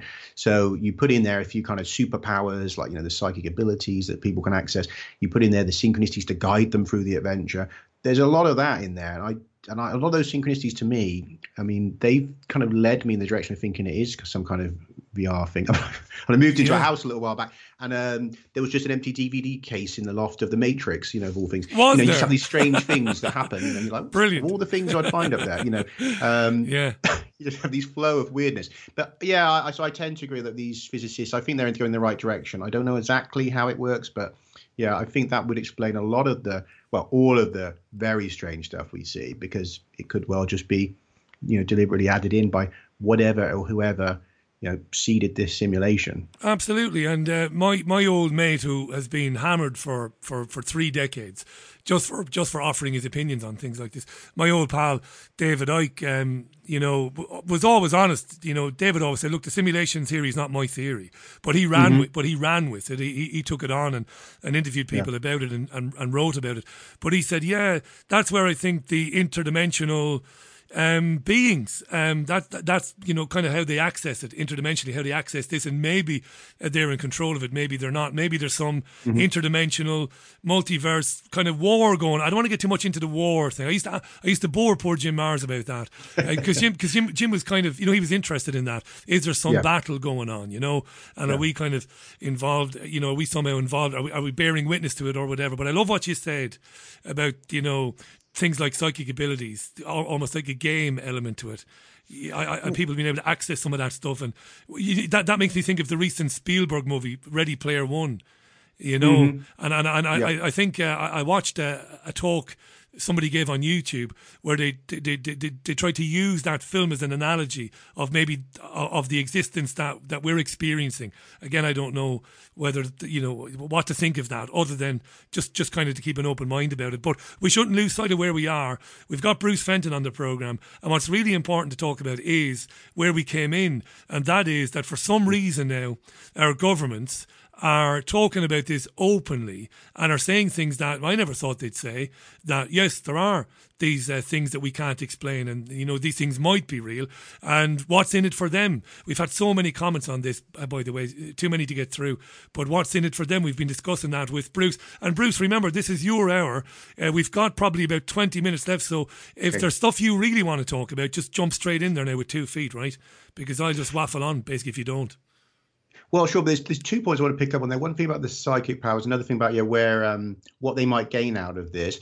On the psychic powers side, I just wanted to quickly add as well that in at least, I think a couple of these different incidents that we've seen with the Navy, that some of those involved, have reported what seems to be instances of psychic phenomena. For example, we're told that the object, this tic-tac object, tic-tac shaped object, that it anticipated the cap point, which is where the planes were meant to go on to next, and it appeared there, right? So in some way it knew where they were going to go next, and it anticipated it, as though it knew from their minds, where they were going to go next. And now I've also I've heard from a couple of people that have been involved in some of these incidents, and they've gone on to have all sorts of strange psychic things happening in their lives. There's a couple of different people that are from these incidents who now are online in Twitter, and some people can track them down, but who have reported that their lives went on to be really extraordinary and full of high strangeness. So there does seem to be a psychical interaction between these objects and some of the witnesses, and I think that's something that gets missed out of the conversation, because of course mainstream media just is not ready to go there. That's not, they may go there, let's see how weird it gets, but they're not going to jump straight to there's something up there that beams things into our heads and reads our minds and can anticipate what we're doing, and is basically kind of operating almost like, if anyone knows Dark City, or the Adjustment Bureau, this kind of idea that they know what we're doing and maybe can manipulate us on such a scale that it would be unimaginable, like that we are just being played with by an intelligence that's almost godlike. Bruce, right? do you mean manipulated into doing things that we wouldn't otherwise do, like bad things, very bad things? Well, not necessarily bad, but the fact if they seem to know what we're thinking and that they can put things into our heads, I mean, that takes away a lot of that idea of autonomy and the terrestrial control that we think we have. And it's funny, a guy I know was an ex-science journalist from the Daily Mail.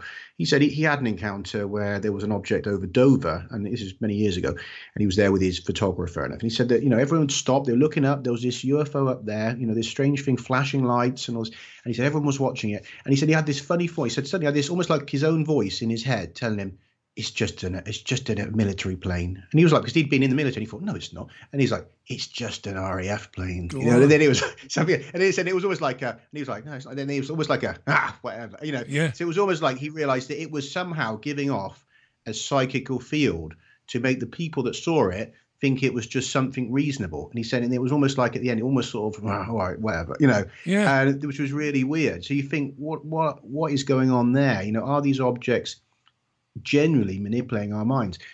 So many people say, don't they, that after it's happened, they had either missing time or that's right. You find the people that saw an object, but half of them say years later they didn't remember it or didn't even see it at the time. Some people saw them and other people didn't. Now that takes you into a whole realm of magical technologies, right? Where we get to the Arthur C. Clarke idea that any sufficiently advanced technology will appear like magic. So I think we may be dealing with something that's so advanced that it's really goes beyond the conception that we have and into almost the spiritual, where you can see how our ancestors may have considered these things to be, gods, demons, angels, that were operating around us, because for all intents and purposes, they have powers that we just can barely fathom. Barely fathom is right.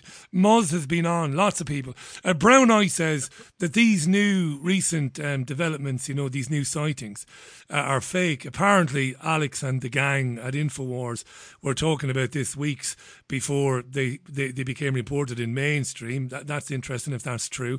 Moz says, Richie, I'm interested in Bruce's thoughts on the moon being artificial, referencing the books, Who Built the Moon, or There's Someone on the Moon. I know I've had people on the programme over the years who presented evidence that the moon is hollow because we've launched objects at the moon, haven't we, Bruce? As far as I understand, and it gave off the readings coming back would suggest that the moon was actually hollow. And what would that mean? Let me just read one or two more. You can pick up on any of these.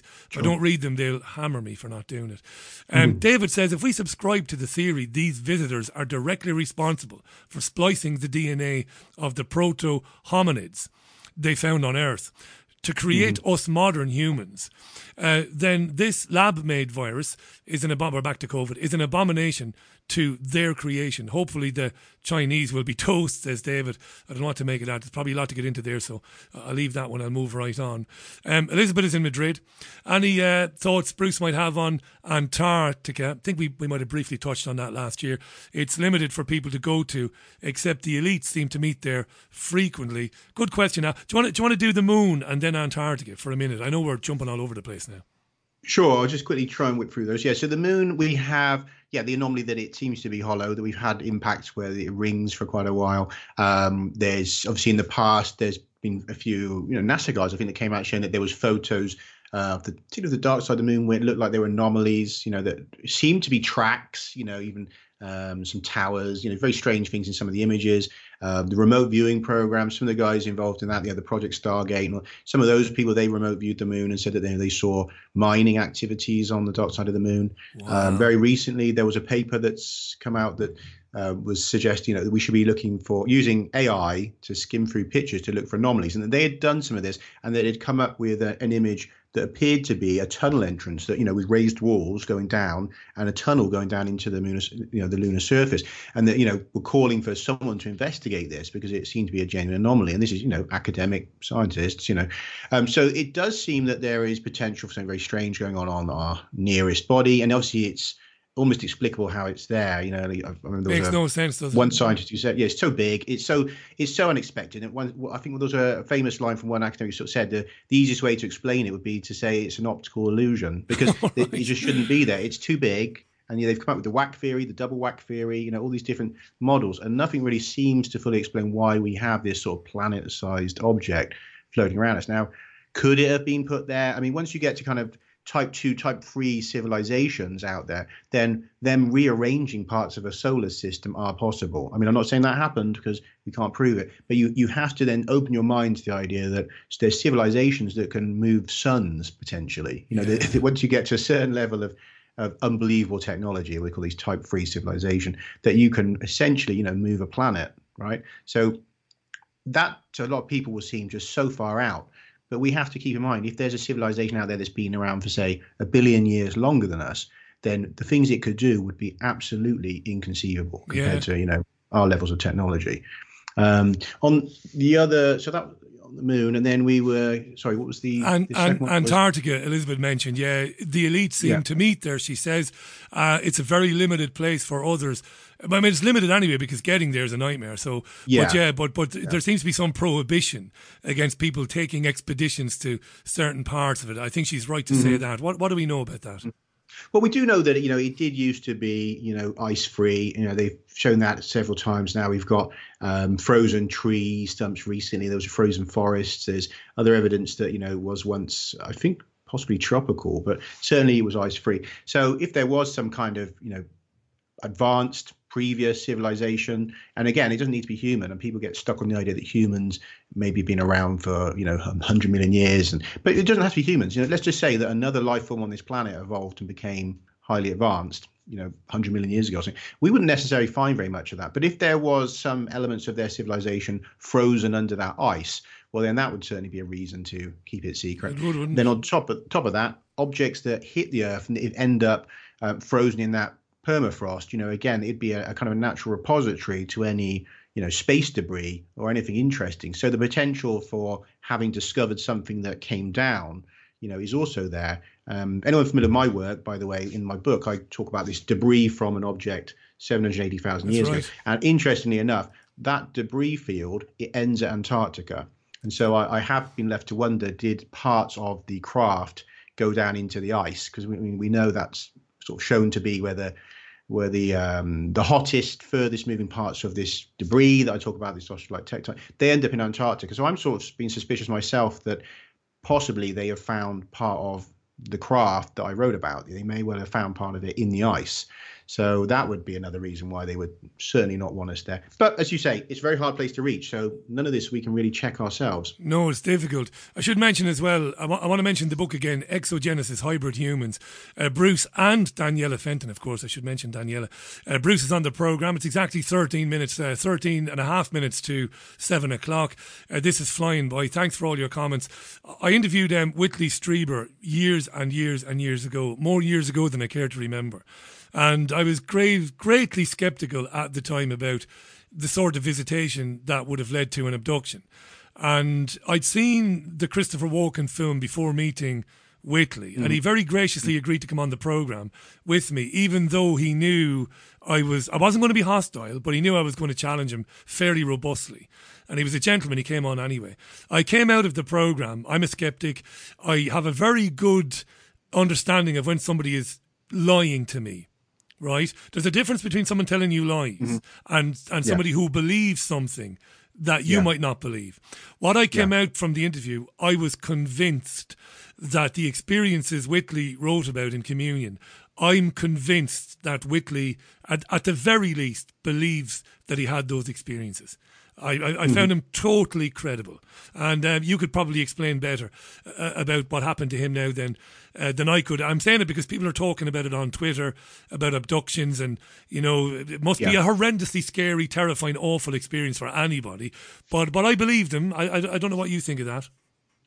Yeah, I mean, the abduction phenomenon, you know, that's one I think that really, I'm hopeful that the media will start to go there. But again, we know that, unfortunately, that the media is rather directed by money interests. So we'll have to see, you know, where the government and the tech corporations would like the media to go. So we may not get to abductions, but they're actually really, I think they're key aspect of this phenomena, because we have people that we know something has happened to them. Okay, how do we know that? Because they've been evaluated by psychologists and psychiatrists over the years, and what has been found is that they consistently are, well, most of them are consistently honest people with no signs of mental illness who are suffering genuinely from PTSD. Right, so you're not going to have PTSD if you'd made up a story and you just turned up to be evaluated. That's right. So these people have got genuine impacts of having gone through something traumatic, very traumatic. So what's going on there? I mean, there's a couple of different ways of looking at it. I think some of these cases you have physical evidence. You have implants now.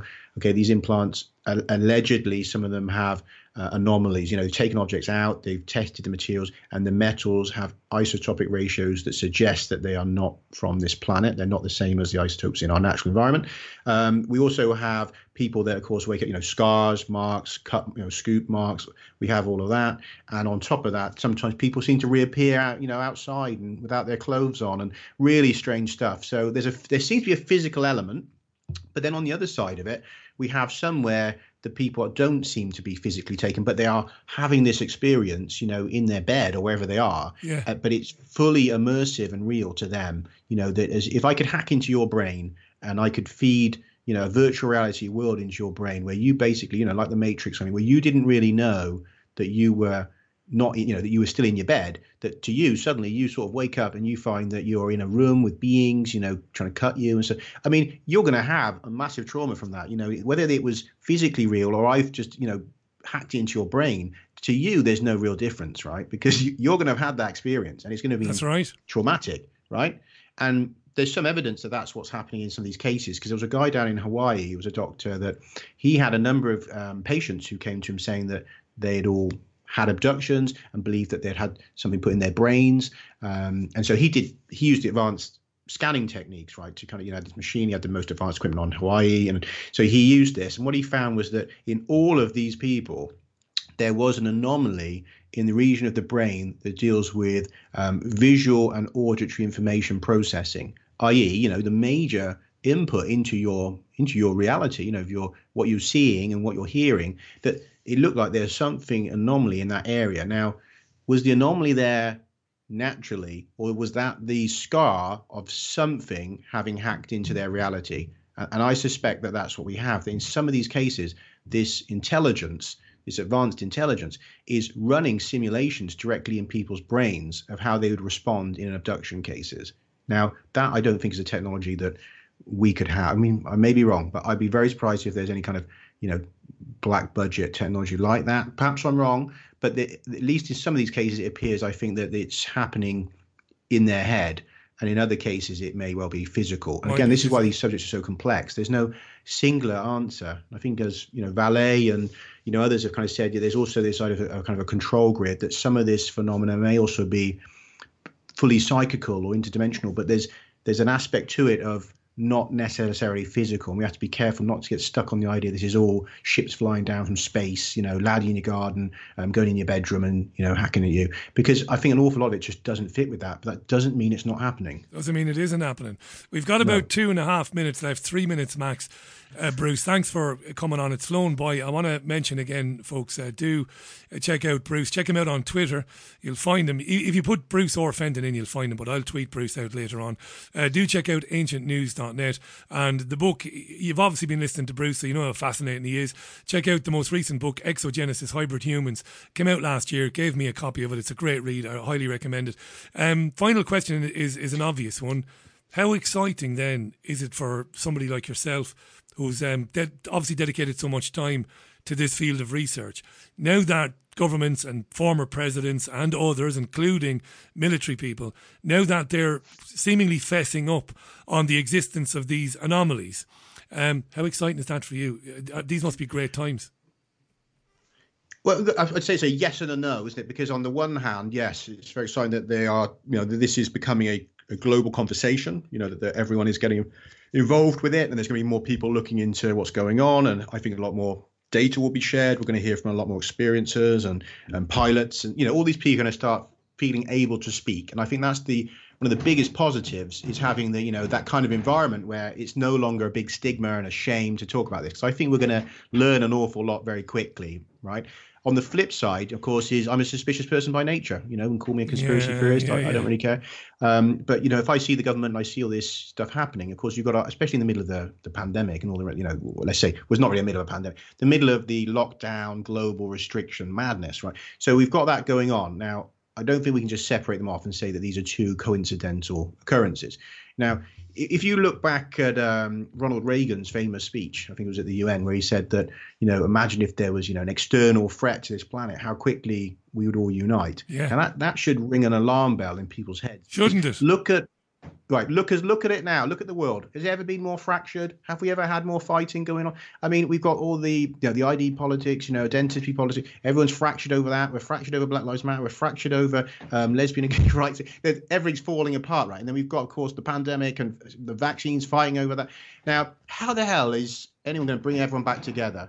Now, what can you think of? Is there anything amazing and extraordinary enough that could possibly bring people back together? I can't think of anything other than aliens. Brilliant. Right? So isn't it convenient that so at the end of all this process, once they've got this stuff all reeled out, and let's say the terraforming process, and it's through terror, this terraforming process of a new Earth seems to be underway, and then we're going to have this, the ordo ab chaos of the secret societies, the order out of chaos.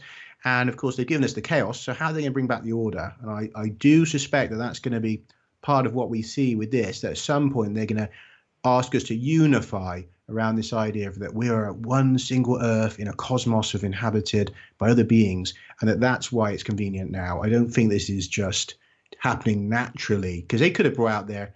Bear in mind, some of these cases are 2004 and stuff. That's right. So Obama knew about those. These were in the files when Obama was in, and yet he's acting like he's as surprised as everybody else. So look, they've had this information in their files for years. So why now? Why now?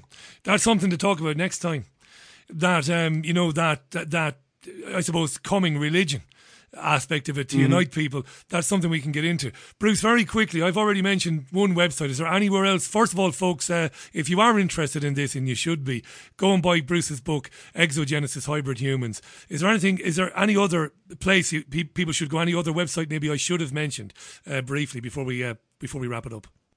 Well, I'd say very quickly, if people want to see a short summary of my book kind of material, there's a documentary on Amazon Prime, 780,000 Our Alien Origin Story, so they can check that out. Also, of course, the books are on Amazon. If they look under my name, they'll find those. Twitter, as you know, I'm mostly active on there. I think generally trying to fall out with most people, having a different opinion. I don't seem to agree with the mainstream opinion on anything these days, it seems, but they can find me there at Exogenesis HH. And my website, brucerfenton.com, but I really need to update it. I haven't done a lot to it lately. So, I mean, mostly I'm on Twitter, but check out the Prime video. That will give them an overview of what I've been doing. And I'm currently writing a paper that will be, I hope, submitted for peer review, and that's to deal with this craft debris, the ostrich text that we talked about before. I'm going to put it out there for the scientists as well, just to show that it's not just, woo-woo or in my head or anything like that. No, it certainly is. And people will be able to read that. People should read it. If you go to Exogenesis HH on Twitter, pinned to the top there is 780,000 Our Alien Origin Story. The link is right there at the very top of Bruce's Twitter. Bruce, you're a real gentleman coming on at short notice to talk about that. I've loved every minute of it, mate. Thanks for your time today.